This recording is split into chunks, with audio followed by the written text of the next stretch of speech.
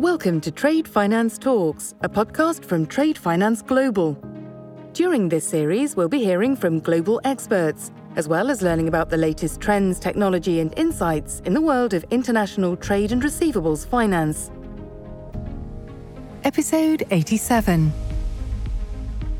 Well, the pandemic has definitely been an accelerator of change and especially technological change across various industries.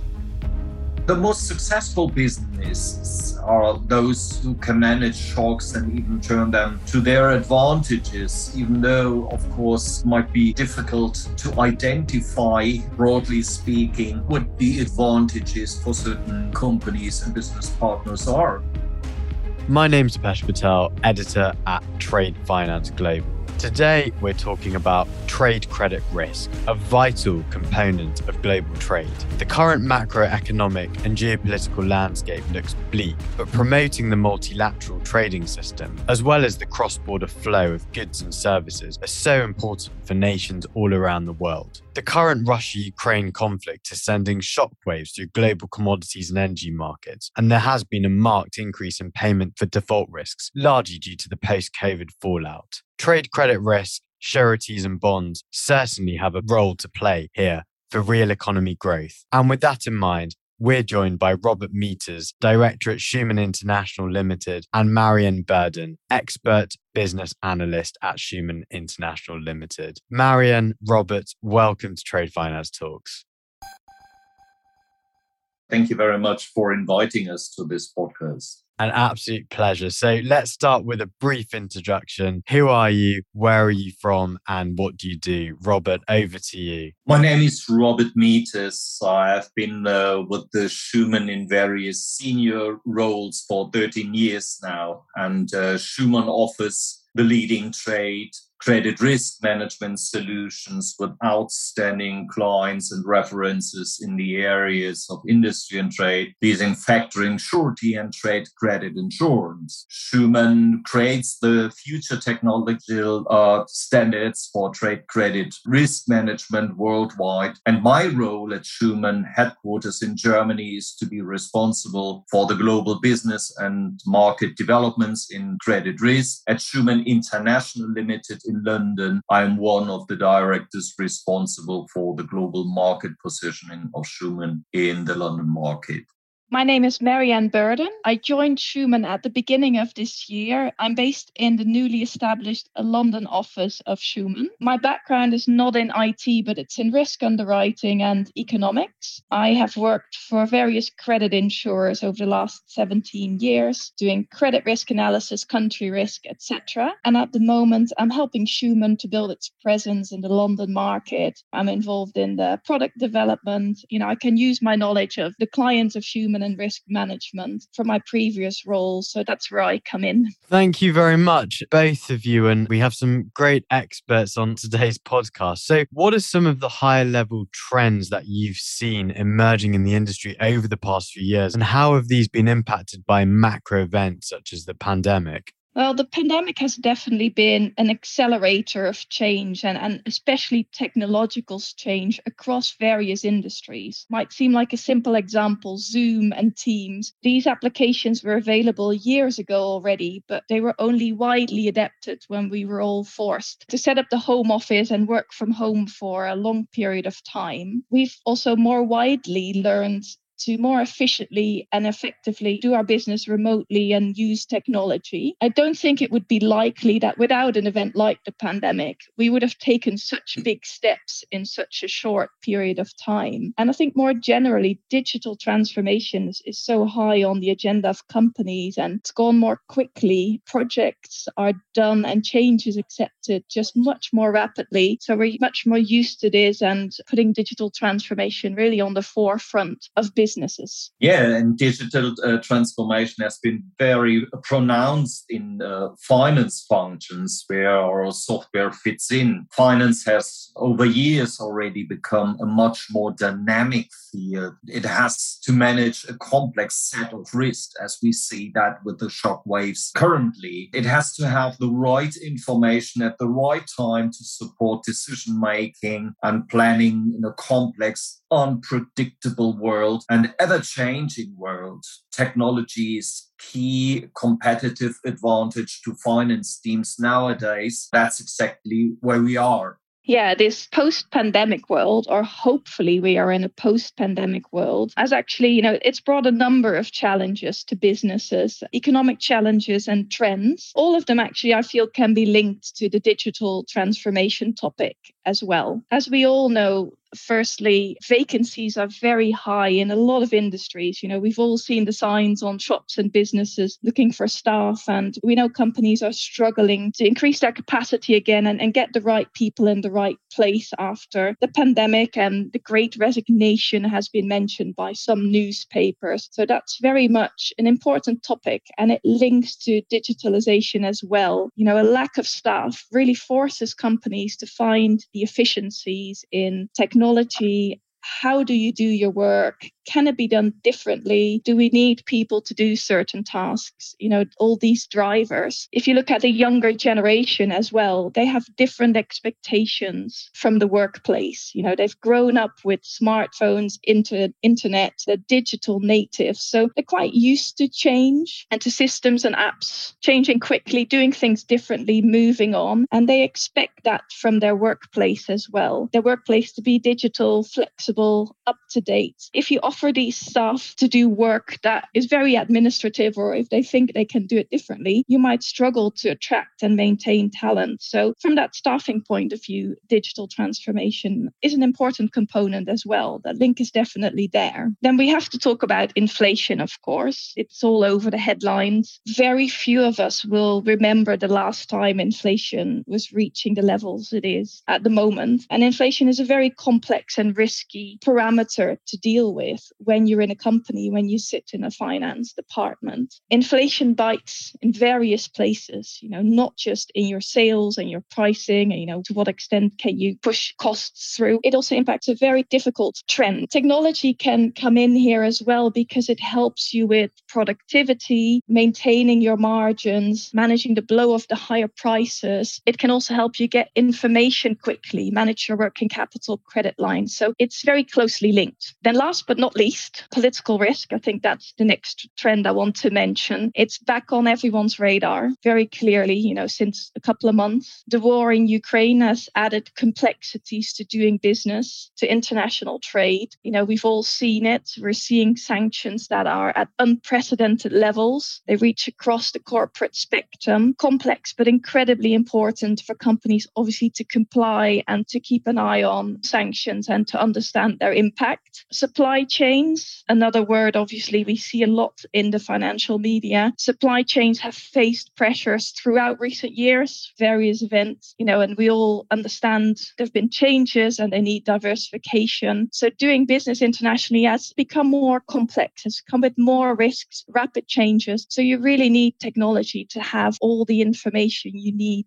to hand every day. To summarize, recent years have been years with a number of external shocks, the COVID-19 pandemic and the crisis coming from the Ukraine-Russian war, one of the examples that we could mention here. The most successful businesses are those who can manage shocks and even turn them to their advantages, even though, of course, it might be difficult to identify, broadly speaking, what the advantages for certain companies and business partners are. It's more complex rather than to find easy answers and easy estimations. But technology and digital transformation are very key in all this, getting the right information, right time, and to conclude what are the right decisions in next steps to handle these challenges. So we are living in a connected world. We have business partners around the globe. We see supply chains and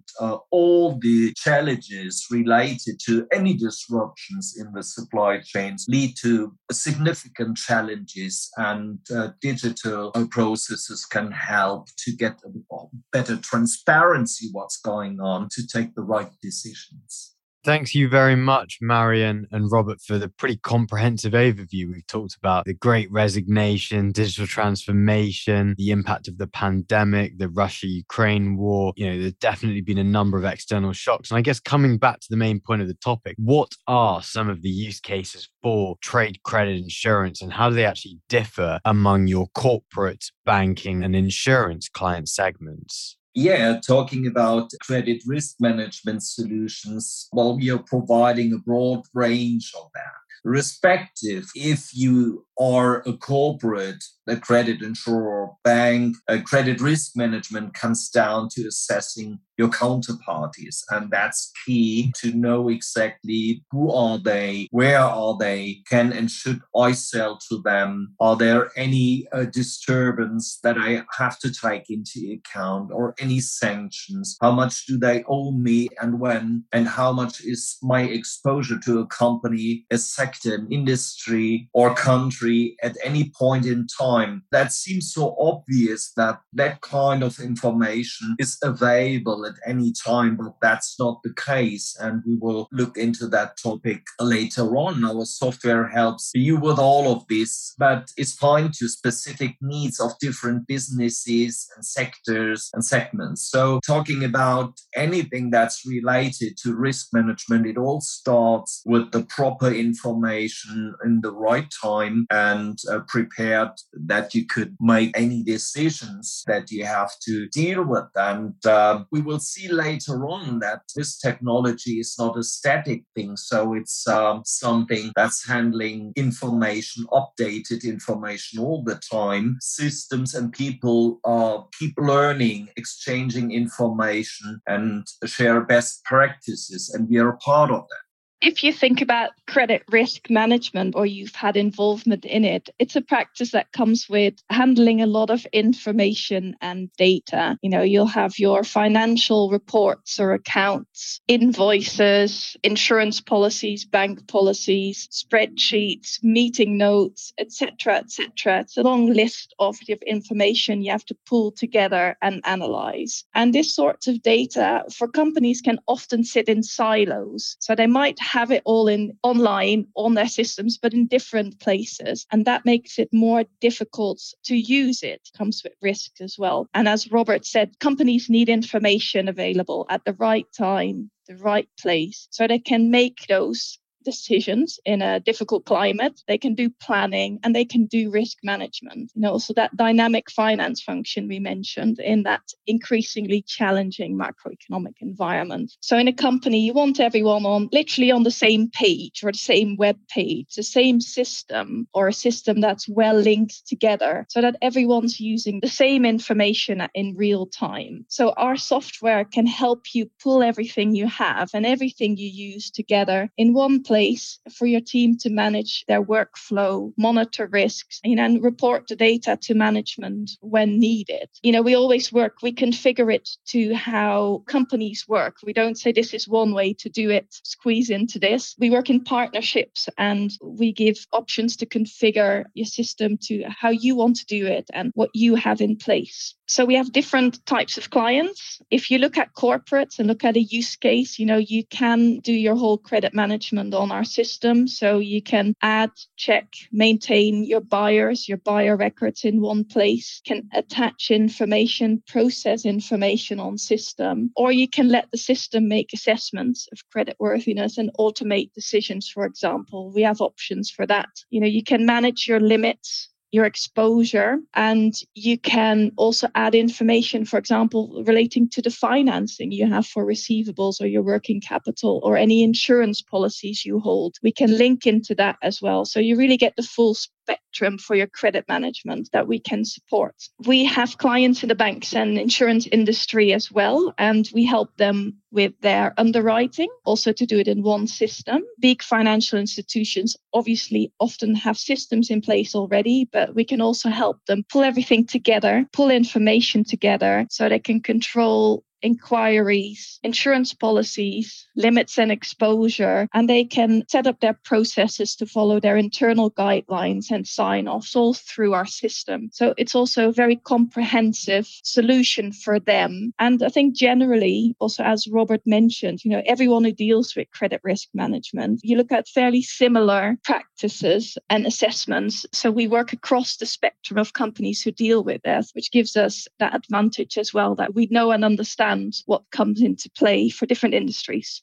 Yeah, and just to add that what Marian explained is very important to understand that each party in the supply chain, of course, is connected to each other, as well as we are connecting corporates, banks with the trade credit insurers. We know exactly the processes that needs to be in place to get the best out of that connection. So in a connected world, to get it right. And talking about trade credit insurance, we are also talking about obligations coming from the policies. You need to understand what the information you need to fulfill such obligations. You could use these connections between the parties to get that right. And another actual example, think back to February as well, when Russia invaded the Ukraine. If you are sitting in a finance department, there will be that call from your manager or the board. How much exposure do we have to the Ukraine and Russia? Well, in old times, this would mean trawling through paper, spreadsheets and programs and relying what a staff member maybe knows. With the credit risk management system, you will find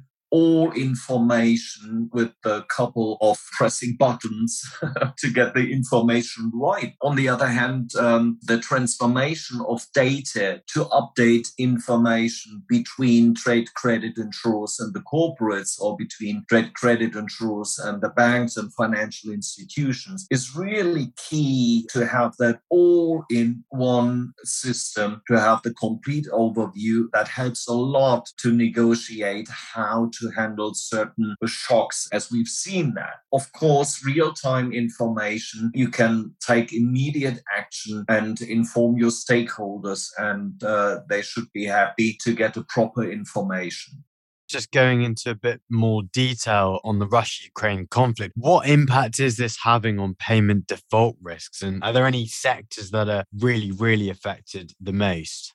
Yeah, what we see, first and foremost, shortages in the energy market and in raw materials lead to price increases and disruptions in supply chains. So some examples of dependencies on Russia and Ukraine illustrate the situation. More than 15 countries depend on Russian gas for over 50% of their needs. And more than 30% of the world's wheat harvest coming from Russia and Ukraine. And looking into a fertilizer production, which is mainly coming from Russia. What does it mean? Price increases and supply chain disruptions may prevent any existing contractual obligations. So that is a high risk between parties. And talking about defaults, consequently, experts already anticipate defaults. However, it's not easy to calculate that and dropping numbers here. Let's have a look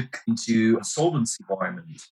The insolvency environment is complicated. I think at the moment, that's what we can say. It's fast evolving as well. I remember early 2020, obviously I was still working in credit insurance and the world came to a standstill. We went into lockdown, everything stopped. Situation we hadn't seen before, but I think everyone was thinking this is going to be a huge wave of bankruptcies. We can't stop the world without everyone going bust, or a lot of companies can't survive this. But actually, this didn't materialize, these insolvencies. And in the last couple of years, insolvencies have actually been historically very low. And this was driven by a couple of factors. Governments really stepped up with high levels of support. Also, it was very quickly put in place all these schemes, wage support, any sort of support for companies. And the US obviously worked with supporting consumers with checks. So all this was really unprecedented, another digital transformation that, we couldn't have thought was possible so quickly a couple of years ago. And we've seen these schemes have remained in place throughout the pandemic. Most of them have only in recent months been reduced or finished. On top of that, we've seen that banks had very healthy balance sheets, low interest rates. So there was also good support available for companies, to borrow a bit more, get a bit more liquidity to deal with the crisis and find different solutions and work through it.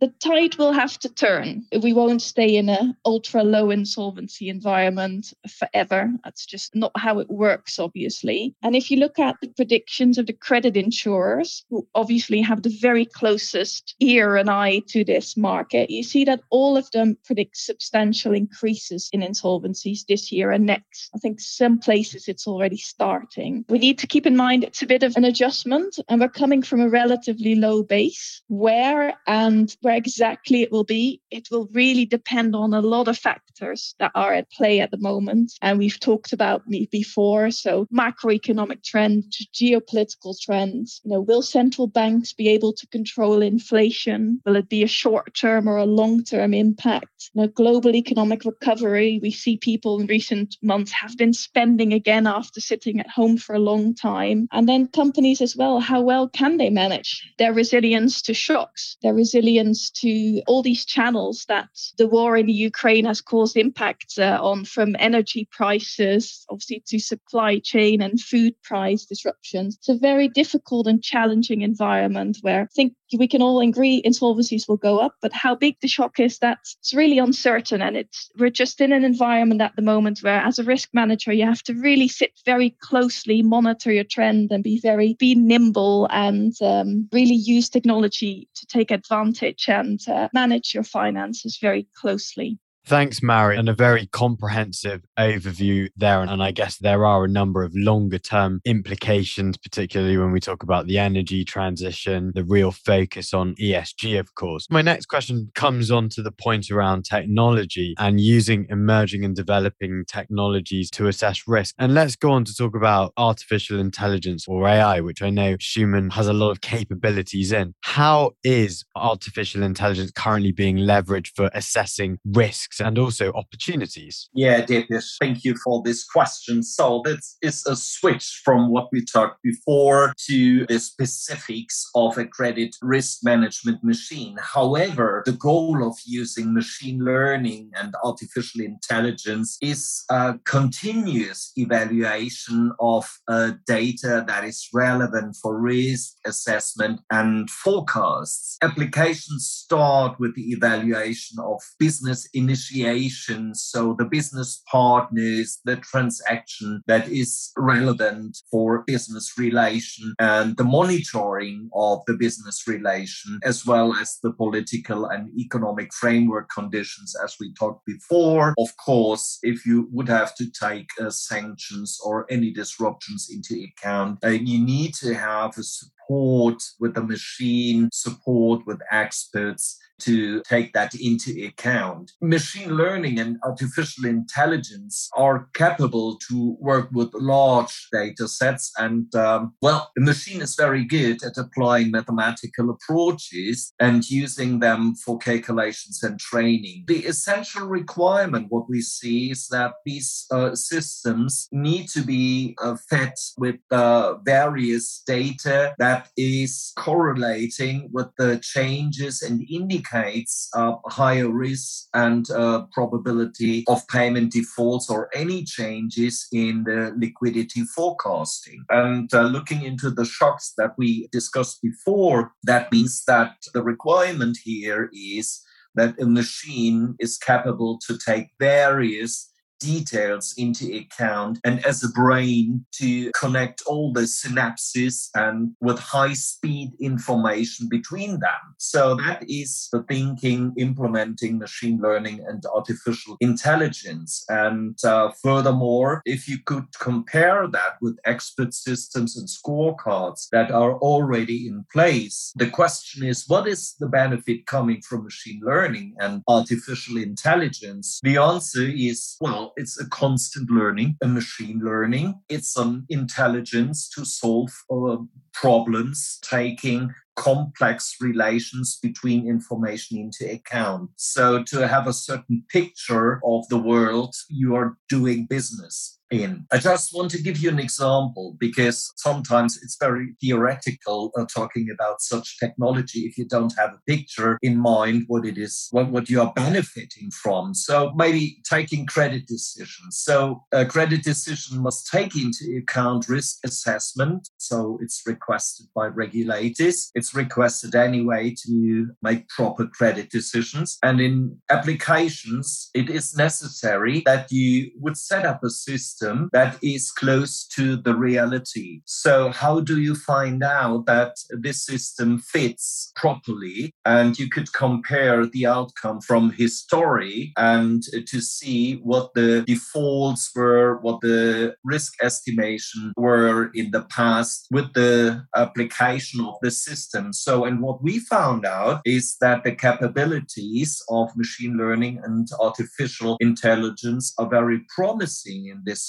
context. And we found out that the machine exactly identified the right information and the impact of the information, the correlation between relevant data to find out what is the risk and what is the trend and is the forecast right or wrong. Even this system is more cautious than reality had been. So that is really interesting because in expert system, humans are evaluating the situation and human brain is capable to handle that complex. For banks and financial institutions that have to make credit decisions or purchase decisions on receivables, modern analysis and forecasting methods can mean a quantum leap for risk-dependent pricing and conditions as well as financing.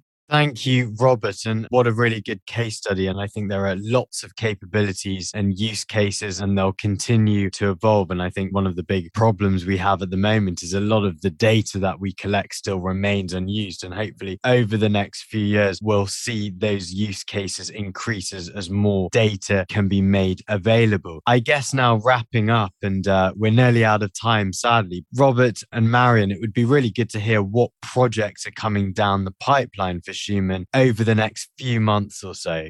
Schumann focuses on consistent further development of software products in trade credit risk. Trade credit risk is on the agenda. So that is really important, and we are supporting our clients with, as before, best-in-class and forward-looking software solutions. So to provide solutions with beneficial outcomes using that. And we want to stay ahead technologically. As we talked about machine learning and artificial intelligence, there's a broad spectrum that needs to be talked with customers, and just drop some words here like everything that's related to cloud computing, data science is on the agenda, connections between the parties involved, as we mentioned that before, to support them. So we are already embedded in a network of more than 50 interface connections with rating agencies and trade credit insurances and so on and so forth. So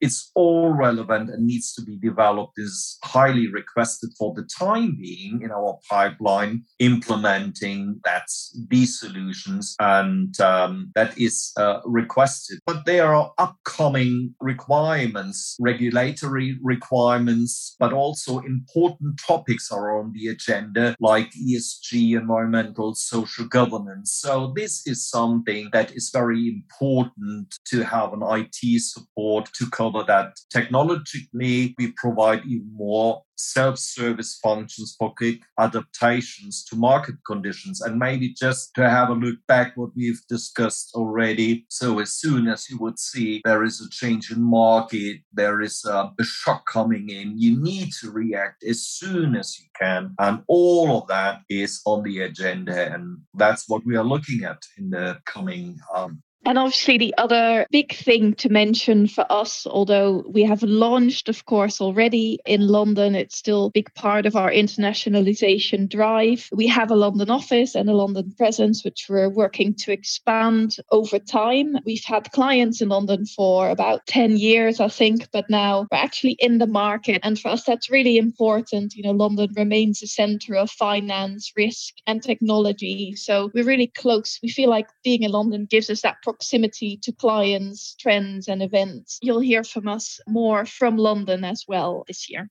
Marion, Robert, thank you very much for joining us on Trade Finance Talks. It's been such a pleasure having you and some really important discussions around the macroeconomic and geopolitical picture, what that means for trade credit risk, but also some of the use cases for developing and new technologies such as artificial intelligence and what that can mean for better decision making for SME and corporate risk types. It's been such a pleasure and looking forward to seeing you soon in your new London office. Thank you. Have a good day. Thanks for listening to Trade Finance Talks. Be sure to subscribe to our podcasts at tradefinanceglobal.com.